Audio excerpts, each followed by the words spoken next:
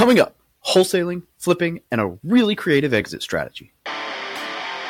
Welcome to the Military Millionaire Podcast, where we teach service members, veterans, and their families how to build wealth through personal finance, entrepreneurship, and real estate investing. I'm your host, David Perret, and together with my co-host, Alex Felice, we're here to be your no BS guides along the most important mission you'll ever embark on, your finances. Vehicle 1, you're clear to depart friendly lines. Roger, Vic 1, Oscar Mike. What's up, it's Dave, the Military Millionaire, and if you're new here, we help service members and vets achieve financial freedom so that they can live life on their terms. Now, we do this in a myriad of ways. We have a free Facebook community, a free YouTube channel, a free podcast that you're listening to right now, Instagram, TikTok, Pinterest, blog, book, and you can even get the book for free on the website, the PDF, and a planner, and all kinds of other resources that are phenomenal.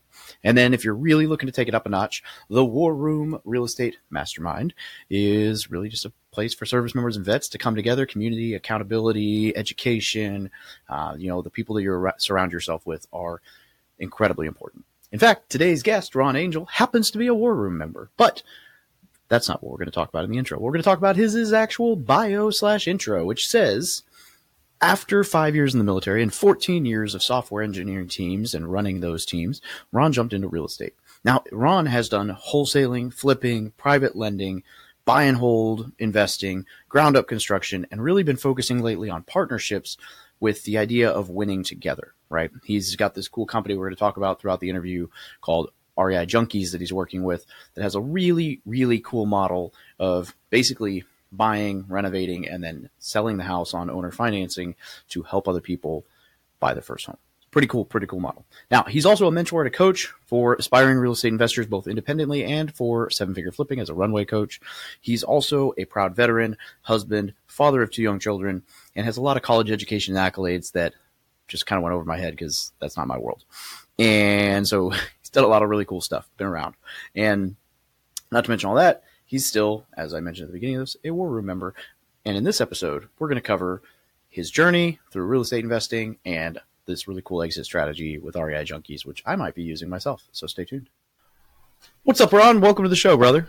What's up, Dave? How's it going? It's going well. So I like to kind of, before we go into backstory, I like to jump into just a totally off the cuffs, probably more further down your journey question. And I'm just curious, in your bio, we talk about partnerships. I'm curious what some of the, if there's a hard lesson that you've learned in dealing with partners, or if you've been managed to have a successful trajectory with that. I've had a couple bumps and bruises along the way, and I always like to ask about that.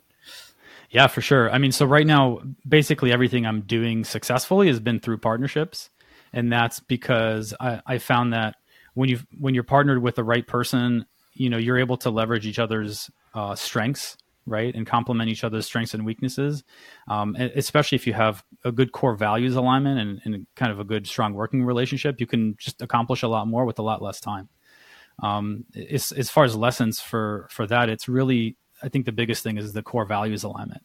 Because if you don't have that, then when bad things happen, it's much more difficult to deal with. But when you have good core values alignment, then the decision-making process, when it comes time to make difficult decisions, is much more straightforward.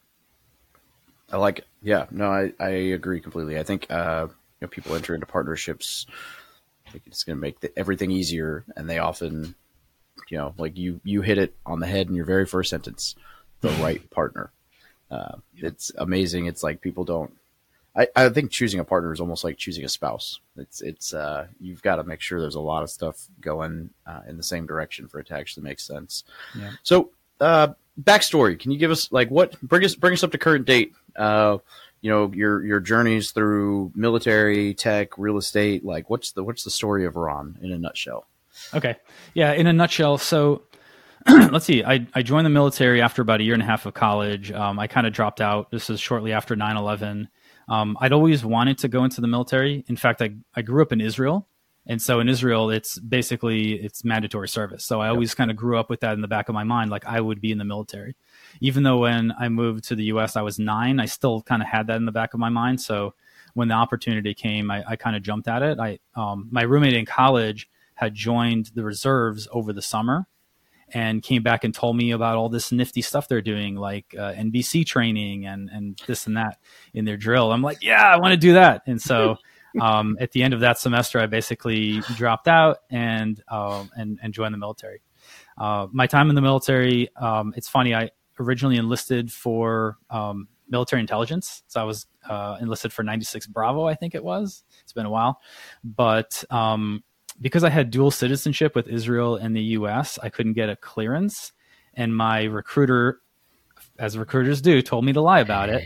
And then when I got to my basic training, station, anyone who gets a security clearance, they bring you all into a room and they basically give you this briefing that says, if you lied about anything in your security packet, you're going to jail. And so I kind of raised my hand. I'm like, hang on a second, I got this thing over here. So long story short, I reclassed into, I think it was 73 Delta at the time, finance or budget analyst or something, some BS. I was in the finance corps for 4 years, stationed in South Korea for the bulk of it. This was from 2002 to 2006. So after I got out, I was thinking about doing the career thing, going officer and all that, but I kind of got the itch to go do more exciting things. So I got out, finished my degree, and then went into the tech industry. So I got my degree in computer science, and I had a 14-year, really, I think, successful career in tech.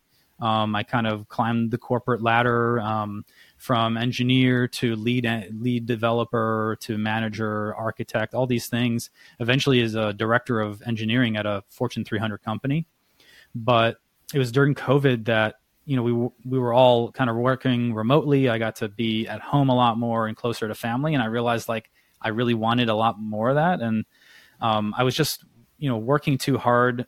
Even though I was getting, great pay and benefits and all that stuff, the energy wasn't going into building something for myself. And I was never going to get the time freedom until I retired at 65, which is insane.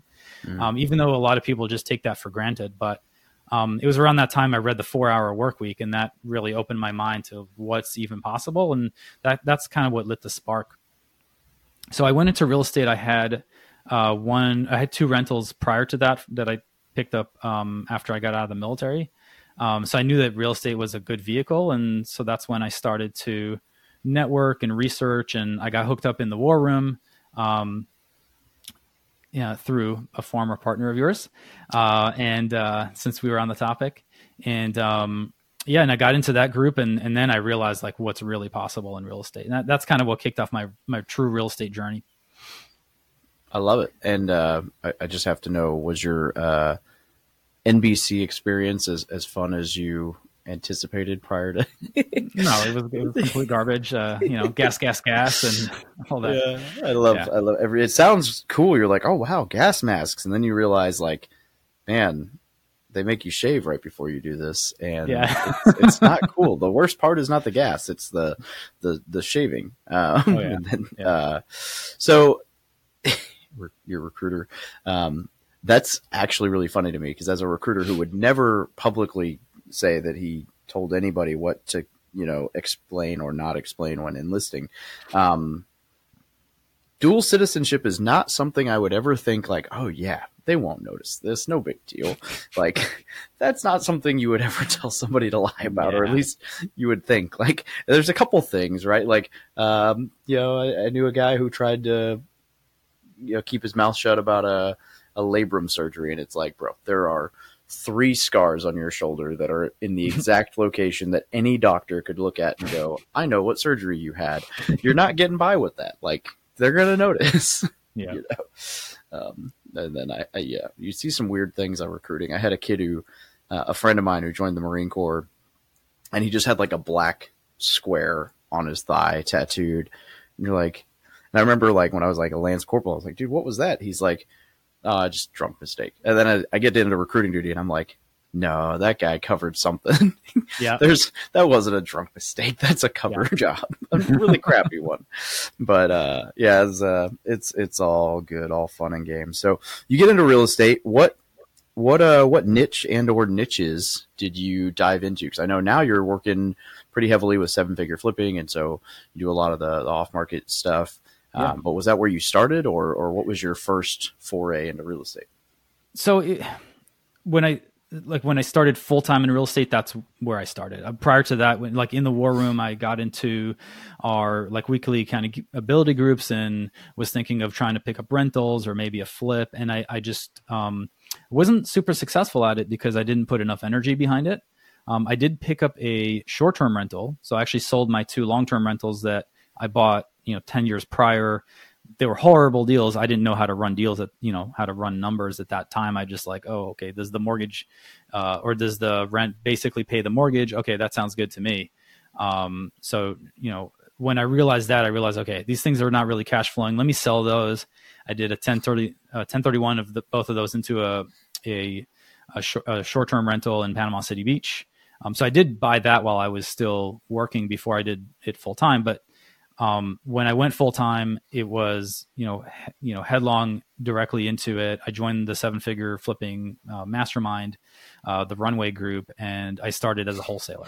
And I did that virtually in Raleigh, North Carolina, even though I live here in Long Island, New York. Yeah. I mean, that's not, it's like a 1-day drive. It could be worse. Virtual wholesaling is a fun-ish game at first. I don't know. I got very tired very quickly of the needing to feed the beast. I actually, it's funny because wholesaling as a strategy, as an exit strategy, is one of my absolute favorite things to do because there's no risk, there's no delay on when you get your capital back. It's just somebody closes it, you get paid, and you move on to the next one. It's great. The part that I don't like about it is that I found myself continually being pulled away and told that, oh, hey, we need to go do this, or you can go do that. This is going on with the part. It was just there was no way to make that. It was either going to be a real side hustle where I barely touch it and it's not very successful, or it was going to be business number one. There was no middle. There was no way to be successful with it and not have it be a focal point. And, I kind of had some team members for a little while, and then I learned the fatal mistake of don't teach your acquisitions guy how to do everything, because then they'll just disappear and think they can do it on their own, which, unfortunately for him, he was wrong. But hey, by then I was like, well, I'm going to slow this thing down because it's eaten into the rest of my life. But is that still your bread and butter? It's not. It just like you talked about, wholesaling is a very active type of business, right? You have to constantly be in it. There's always changes with how we're doing marketing, whether it's cold calling or SMS. There's always regulatory changes and things like that. And you got to constantly feed the beast. You got to keep going after leads. You got to be getting more contracts and keeping up with your buyers. And so I was not particularly good at it. I had a somewhat successful first year. I did 9 deals, 9 deals my first year. So I was pretty proud of that. But at the end of the day, I really didn't enjoy it. And I decided to move away from it here in 2023. And so what I transitioned into, I did a couple things. So I realized I was actually at least decent at dealing with private money. So I had done a lot of private money lending on my own through my retirement accounts, because I built up a fair amount of capital in my retirement accounts in the tech industry. And I also started brokering a little bit. And so I realized that was kind of an interest of mine. It was sort of a side hustle while I was wholesaling, but I realized I had some strengths there. So I decided to try to become a capital raiser.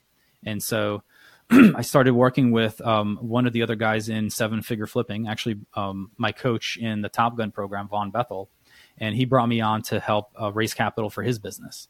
And one thing led to another, and he asked me to come in and really work in his business in a larger role and as a director of marketing. So kind of running all of marketing for his entire business. So specifically direct to seller marketing for all their lead gen, dispositions marketing to, push deals out, as well as the investor relations piece, like bringing in investors and helping with raising private money there. And so I did that. And along the way, also a couple of other partnerships developed organically. Another wholesaler in my market in Raleigh, North Carolina, he and I decided to partner on flips. So now we have multiple flips going. And I found through my network in 7F, another investor in Michigan that we're flipping together, and she's got deals in Michigan. And in both of those relationships, I'm kind of the capital guy. Like that's a strength of mine. So I raise the capital to do it. We kind of bring the deals together and they do the work, right? So I'm more of the, not silent partner, but more of the less active in the day-to-day of the actual flipping, and more making sure that the deals are fully funded, managing the investors, dealing with things like draws and all that stuff, and making sure that we're kind of financially sound doing the bookkeeping. And so I kind of very organically moved into just positioning towards partnerships. It wasn't intentional. It just happened very organically. And what I realized as it was happening is it's a really powerful way to be really productive. Like I have, 3 fairly big endeavors, and I'm able to split my time across those and be pretty effective in all 3 actually. Yeah. And I mean, you're absolutely right. If you get the right partner and you guys are aligned, it can be game changing. I mean, if you look at what you're doing in Raleigh, like there's probably not a better way to get boots on the ground than an incentivized partner, right? Like right. That guy, if he needs to go look at the property or whatever while you're not there, it's not like having your contractor send you pictures and hoping it's the same house. It's right. Your partner. He's not going to BS you. Yeah. So I think that's all great. What you said, 3 ventures. So I'm tracking, working with Von Bethel on marketing, and then the wholesaling and flipping partnership is the 3rd one, the REI Junkies that we were talking about kind of before the show. Oh no. So we have Von Bethel, that is REI Junkies. Oh, okay. Cool. Then I have my flipping in North Carolina with one partner, and then flipping in Michigan with another partner. Ah, that makes sense. Okay. Yeah. Tracking. Cool. So, well, since I broached the subject already, what are you guys doing within REI Junkies? That's I know you mentioned the marketing side, but I believe I saw that you guys are doing some financing, or yeah, absolutely. So very interesting business model. So think of it as we have an acquisition company. So we're doing a lot of direct to seller and bringing leads in the door, a strong acquisitions team, and then we have a lot of options with our dispositions. And this is no secret, right? That you have your traditional wholesale, double closes, buy and hold, and then we have referral. We have a strategic partnership we recently started with a company called Distinguished Realty in our local market in Greenville, South Carolina. But then we have what is our ultimate end goal for as many properties as possible, which is owner financing. So what we'll do is we'll close on the property, we'll rehab it to get it to be very like a livable condition. And then we'll sell it to an end buyer on owner finance with private, like we take the properties down with private money, or we'll hard money and we'll refi them with private money. And then we'll sell them on owner finance and take a spread on the interest rate and on the principal. So we buy it at, off market. So at a significant discount, and we sell it at retail. And the reason that this is our strategy is not just because it's a great strategy and can make a lot of money, but it's actually having a big impact on the community. So our goal in our REI Junkies is to help up to 500 families realize the dream of home ownership through non-traditional financing by the end of 2026. And when we say that, what I mean by that is these are folks that are able to pay a mortgage, right? They have the income to make those payments, but for whatever reason, maybe lack of rental history, maybe they're 1099 employees, they don't have that nice W-2 income that banks like. Maybe they had a blip in their credit a few years back, and banks won't lend to them, but we're able to verify their income. We make sure they can afford it. We're fully Dodd-Frank compliant, and we help them get into homes. And ultimately, home ownership is like the best vehicle towards building generational wealth, and for themselves and their kids and so on. And so that's a way that we're able to, while making feeding putting food on the table for everybody in the company, also give back to the community. Bless you. I was gonna say, I'm hoping I clicked the mute button before the sneezing fit came on. I'll have to make the editor take this part out too. Okay. So I really like that model. That's very interesting. What I'm curious, are your private lenders like what are your terms as far as, I mean, because most of my private lenders want, short term debt. They want their capital back quickly. Yeah. So I had kind of thought you might have to refi into traditional debt if you're going to hold a long term note with owner financing. Is that just a different conversation you're having with the private lenders? Because I'm like, how are you? I mean, it doesn't make sense if you buy it cash and then owner finance. That's such correct. That we wouldn't be able to. We'll never be able to get to 500. And by the way, we're trying to get to 500 by the end of 2026 and 5,000 by the end of 2030. Right? We're really trying to make a huge impact in the community. But no, we couldn't do that with cash. There's just not enough cash. Right? Yep. We have to use other people's money. It's a bit of a different conversation, and it's a different private money lender. It's somebody that's looking for stability, a very attractive loan to value on the asset, and long term cash flow. Right there, these are folks that are looking for those monthly payments, and obviously, like a lot of times for our flips, and also as a lender for flips, I always like to take the interest on the back end, right? That makes it easier for the flipper. It makes it easier for me as a lender also, because then I don't have to make sure the payments are coming in. But for these longer term lenders, they like that monthly cash flow. They like to see, that 500 or that $1,000 dropped in the bank every month. And that gives them, a stable income. And they know that it's backed by a hard asset with a very attractive loan to value. So it's very, very secure. And we have other things in place that make it even more secure. For example, when we sell the property on owner finance, we take a healthy down payment and we carve out part of that down payment. It goes into an escrow account that, in case that we have to foreclose as somebody stops paying, we have that cushion, that additional cushion to keep paying our lender, as well as to take care of the foreclosure and eviction process. And that usually takes, I want to say it's like 3 to 6 months. And so we escrow all the money needed to do that and not have to disrupt the company's cash flow. And certainly we would never disrupt the investor's cash flow. So it's like really secure, reliable way that we're able to offer this great opportunity for passive investors to invest in us, but also invest in their community, because of what we're trying to ultimately accomplish is help people realize that dream of home ownership and build that generational wealth. Yeah, that's actually really cool, because it is. I mean, if someone hands you $100,000 as the underlying debt on one of these, and you're paying a decent return, it's about as consistent and guaranteed as I mean, nothing in real estate or in investing. I hate the word guarantee, but we all know what I mean. Like, that is a much more secure return, long term. You can charge more if you're doing short-term debt with points and everything else, but then you might have a 3-month lapse where that capital is not in play, and so it evens out. You're back to square one. You might as well give it to somebody for 5 years and just get that monthly thing. Right? Yeah. If you do the math, unless you're very active and on top of it, which as a private lender, I have to do, because for me, I am usually trying to get those points. I'm going after a little bit more income. But that's because I'm doing that. Like, I'm a real estate investor. This is what I do. But for somebody who's in the tech industry and they don't have time to mess with it, and they don't want to mess with it just to get a little bit more juice, hand it over and let me pay you over 5 years interest only and return all your capital back to you at the end in a great return that's probably going to beat the S&P. Yeah, absolutely.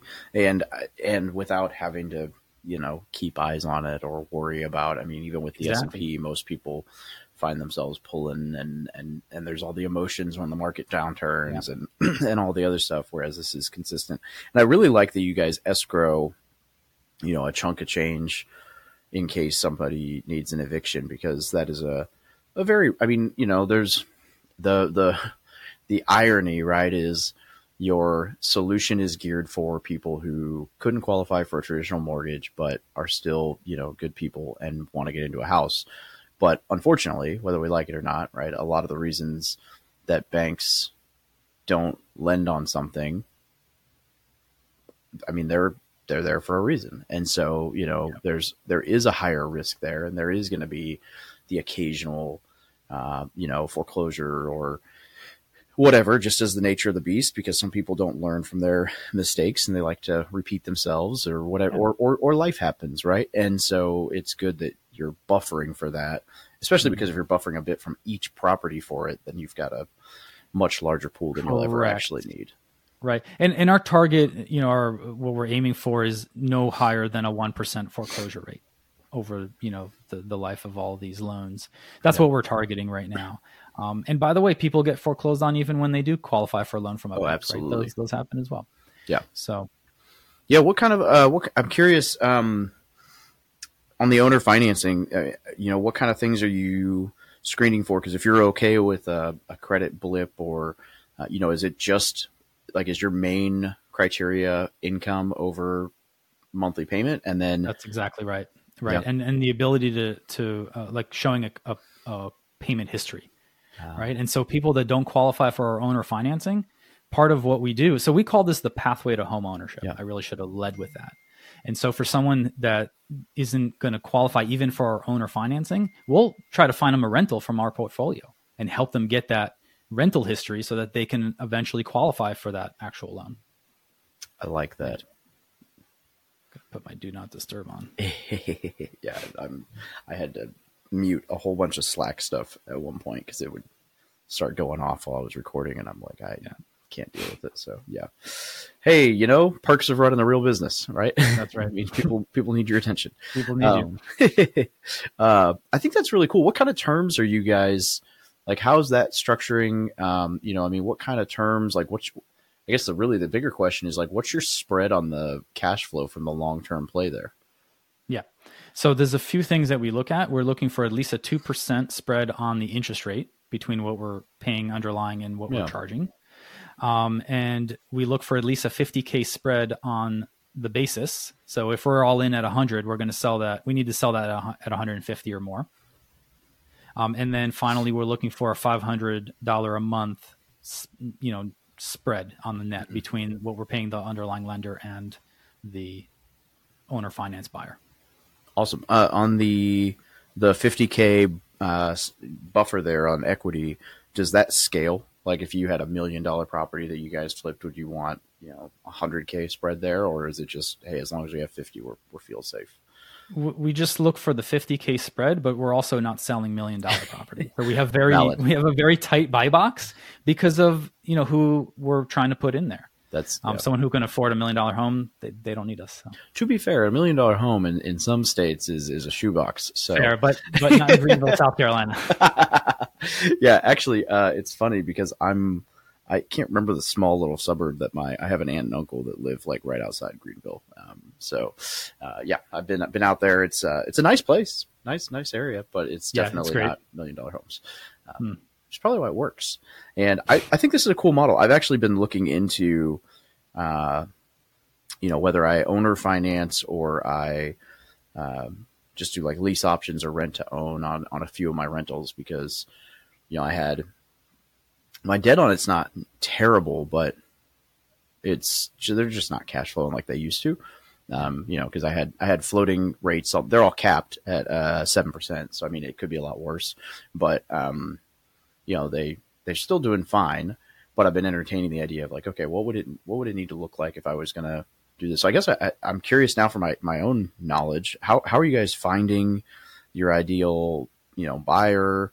What does that process kind of look like? Because I am like legitimately, I've got 8 houses right now, and like 3 or 4 of them I've been thinking about, man, I wonder if I could just do this and not have to worry about, because then you're off the hook for utilities and well, probably not insurance if I'm on a normal loan, but yeah. So basically, I mean, because we're trying to help the community, that's where we're putting ourselves out there, right? So we've made relationships and have gotten featured in like a local community magazine. We're posting on local Facebook groups. We're planning to start a radio campaign that we'll go after sellers, but we'll also put our name out there for buyers, for owner finance buyers. And we're really working on our branding right now to be able to tell the story in a better way so that we attract all 3 of our avatars, sellers, buyers, and investors. Yeah. But really it's about like, it's as simple as like Facebook marketplace ads where you're putting in information that you are willing to own or finance. And you'd be surprised how many people are actually actively looking for that. Yeah, it's actually a pretty good point. You do have I'd be curious to hear more about your marketing strategy because that's 3 very distinct and different avatars that you're trying to hit at the same time with the same company, I'd imagine you're running, just completely different campaigns with different funnels and everything for that. But Correct. is that are most of those coming through organic networking, or are you guys running ads for it, or how's that working? So for direct to seller marketing, we are using all the typical channels. So cold calling, bulk SMS, which right now is a bit of a disaster. Last few weeks, direct mail, so we have drivers that do driving for dollars. We'll send them direct mail. We'll throw those into cold calling and bulk SMS. We do some pay per lead. We started that recently. We're doing Facebook ads, and we're looking into radio. We're planning to start a radio campaign sometime in the new year. So that's all the typical direct to seller campaign. Some of it's word of mouth, some of it's referrals, but a lot of times with the type of avatar we're trying to target, we got to go after them. With dispositions, we are using, common tools like email lists, right, of buyers. So we're constantly growing our cash buyers list, and then when we're marketing specific properties, we push that out to our buyers list via email, text. We're using tools like Investor Lift. We're planning to transition to RE Simply. Our CRM is coming out with some good dispositions tools. We're planning to migrate there once those are sufficiently powerful. And then it's like Facebook Marketplace, Facebook groups. We're just constantly putting ourselves out there, and we're trying to just constantly grow the list so that we kind of control the data. We can control who we're marketing to directly. And so with the less targeted stuff, like Facebook ads and stuff like that, it's about putting out the deal, but really about gauging and bringing people in the door that we can continue to push our deals out to, if that's what they're looking to do. And that's both for cash buyers, because not all of our properties will work for owner financing, and also for the owner financing buyers. And then investors, completely different avatar. We are still trying to figure that out. Again, what we're trying to do right now, like thinking really strategically, because we are trying to scale massively, like 10, like really 100x from what we're doing now, is we're working on building a story brand. So if you heard of the story brand concept, basically hero's journey applied to business. And so we're working on building a story brand for all three of our avatars.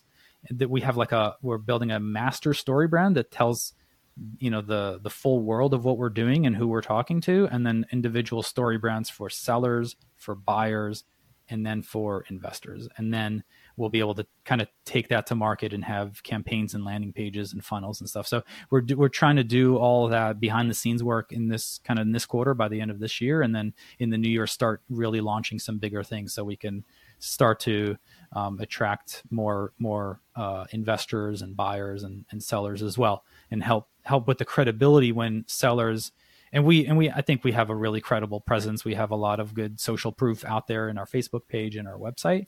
But what we want is when people Google us to see who is this person that sent me a postcard, we want them to interact with that story brand and really see themselves as the hero of like, okay, I have this problem. I'm trying to sell this problem house because I'm going through a divorce or bankruptcy or just tired landlord, and really seeing us as the guide of helping them through that entire process. So that's what we're working on right now. Yeah, that's it's a lot of different avatars. It'd be cool to see how that all interweaves into the master story brand, but that's super cool. Yeah. There was a question there that I wanted to unpack, but no, it wasn't. I was gonna say I really like RE Simply. In fact, actually, we both have a hard stop at the top of the hour, and I'm going to be interviewing Sharad Mehta, the founder of RE Simply, right after you. So yeah, that's awesome. I saw that I saw you put out a mastermind event. Is that you, or you're going on his and he's going on yours? Yeah. So I spoke to his group yesterday about really just like content marketing, networking stuff. Mm-hmm. And then he's coming on the podcast this afternoon. So nice. He and I met, I think it was the second time we've met in person, but at the Family Mastermind in Tampa back in end of September. And I've always liked RE Simply.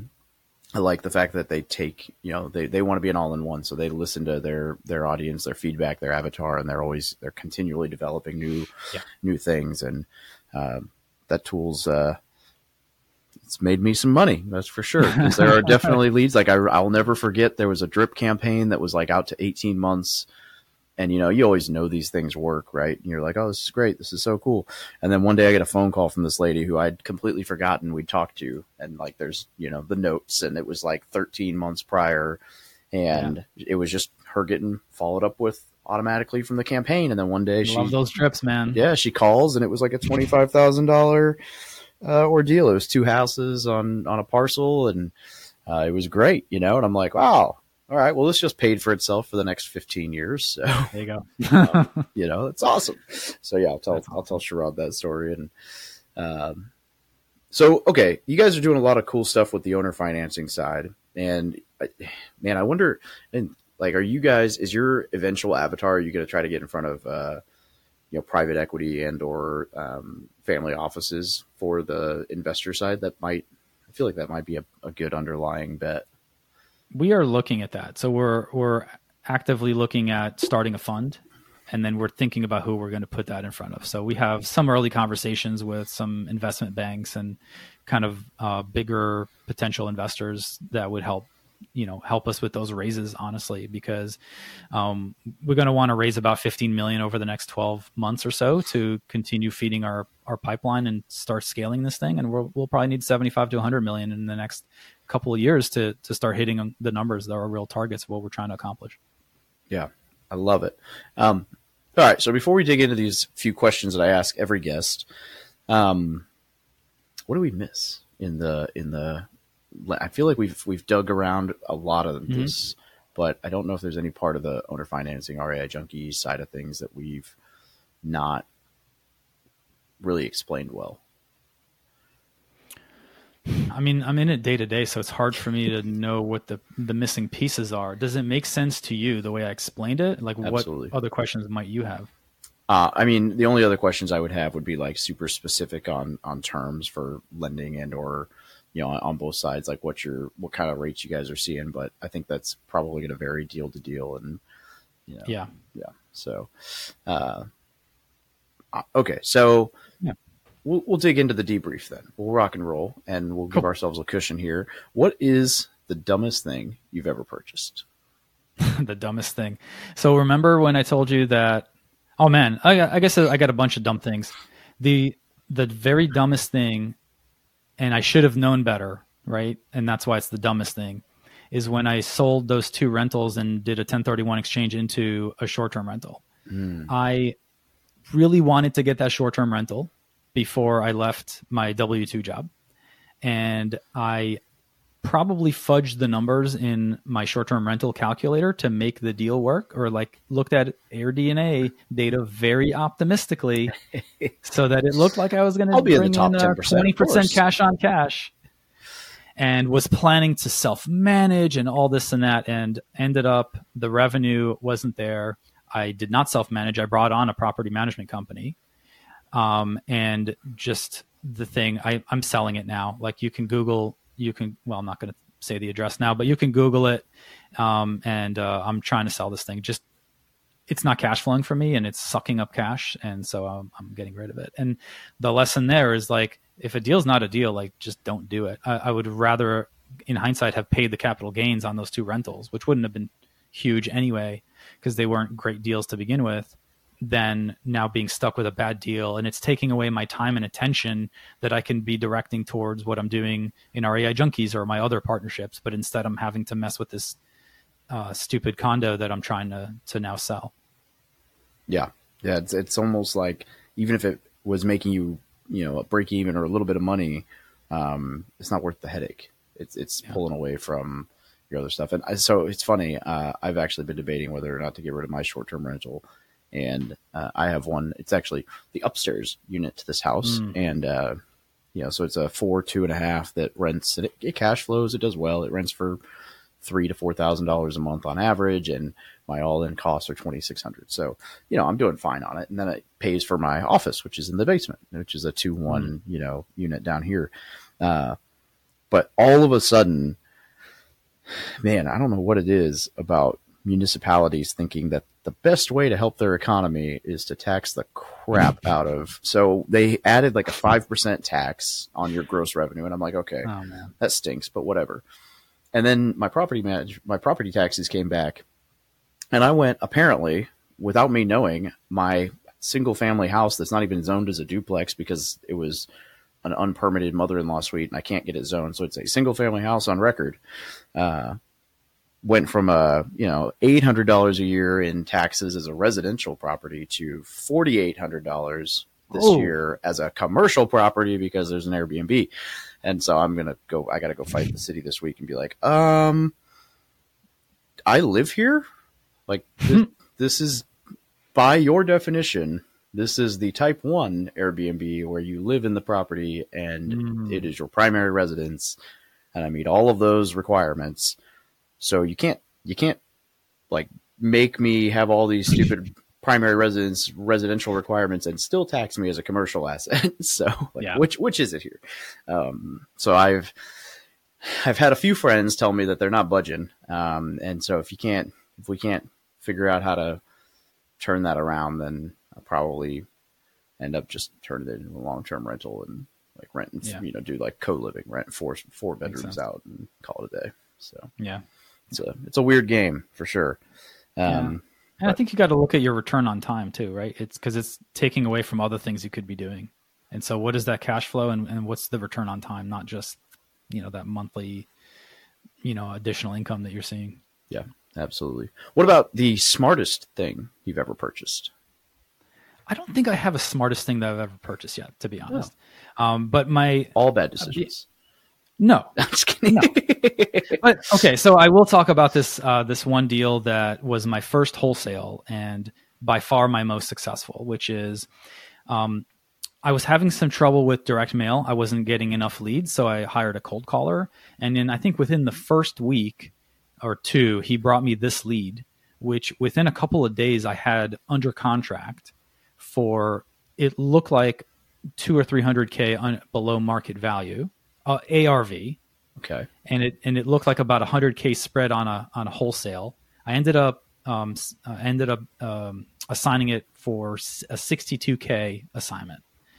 Wow. And that was my very first deal as a wholesaler. So that fully replenished the coffers of all the marketing spend and then some. And I'll just tell you, when I got that check, and I asked the title company not to wire me the money, to send me the check. So I can take a picture of it and I can physically go to the bank and deposit it. And that was quite a day. Yeah, that would be, that's way big. That's probably 3.5 times my biggest wholesaling check. We averaged about 15K spreads. Which for anyone listening, before you're like, oh my God, a 15K spread, like that's gross. So how much of that you actually get to keep, who knows, $3,000. Yeah. No, I mean, there's a whole lot of team expenses and marketing and but it's still a great gig. And that's a really solid first wholesale deal. I also like that both your dumbest and smartest examples are deals. I get a lot of people in here and they're like, oh yeah, alcohol or cars. And it's like, well, yeah, I mean, I guess I'm way more boring than that. So. Well, I will take a deal that didn't work out over alcohol as your, dumbest thing you bought. Like, okay, well, I don't know too many people who would say buying beer is a smart investment. So, but I don't think we do it for that reason. So, all right, name a book, podcast, resource, whatever, that has made you into a better either leader or investor.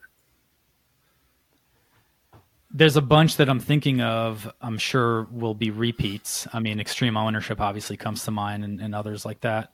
But I would say 12-Week Year has been pretty instrumental for me. Once I started moving more towards quarterly planning and like mapping out exactly what I'm trying to accomplish and breaking it down into what do I need to do each and every week and then tracking against it, measuring against it, that's been a real game changer in my productivity and my ability to kind of move the needle on a continual basis and make real progress. Yeah, that's a good one. I like that. You mentioned earlier 4-Hour Work Week, and that's one of my all-time favorites. So that's what started this whole thing for me. Yeah, it was huge for me. All right, so somebody who's listening to the show, they're a service member, they're a veteran, they want to learn how to make more money or save more money. They've got their financial freedom goals. Instead of, when this podcast ends, just going on to the next one, what action do you think they should do to start setting themselves up for success? Not sex. Sex is great, but that's not what we're talking about. Just roll with. But everyone's trying to do that anyway. So if you want to be more successful. Honestly, I think one of the most powerful things for me was surrounding myself with people that are doing way bigger things than me. And what started that for me was joining the War Room Mastermind, right? So things like mastermind groups, War Room obviously is a great option. 7 figures, amazing. But even like going to RIAs and seeing what other investors are doing in your market and talking to them, because what that's going to do is one, it's going to show you it's possible. So it starts to change the belief that you can do it. Because if that guy or girl can do it, I can do it too, right? And it also makes it seem like it's a more normal thing, right? If most people that you interact with, family members, friends, are like, "Oh, real estate is risky, and what are you doing? And you're wasting your time, and you're going to lose money." If you're around people that are doing it and believe in it and you see it's possible, it's just going to get you to start thinking a little bit differently. And that by itself gets you to take more action. Yeah, I think that's huge. I agree completely. I appreciate the shout out. But I agree completely that surrounding yourself with people is probably the most beneficial thing for me as well. So where can people find out more information about you, REI Junkie, and everything else that you're up to? Yeah, absolutely. So the best place to find me is on Facebook. Just I think we'll send the link in the show notes, I guess. Absolutely. But it's like Ron Angel something, .549 or something. I post on Instagram, but it's all just repeat of Facebook. Facebook's the best place, and you can follow me there. You can DM me. You can comment on my posts. I'm on LinkedIn as well for those of you that hang out on LinkedIn. And then for REI Junkies, just Google or go to www.reijunkies.com, just like it sounds, and check us out, see what we're doing. And anyone who wants to learn more and maybe see how you can get involved, definitely reach out to us. I love it. Well, thank you, Ron, very much for joining us today. We'll make sure we point everyone towards that in the show notes. It's been a pleasure hanging out. I appreciate the podcast. It's good to catch up. Appreciate it.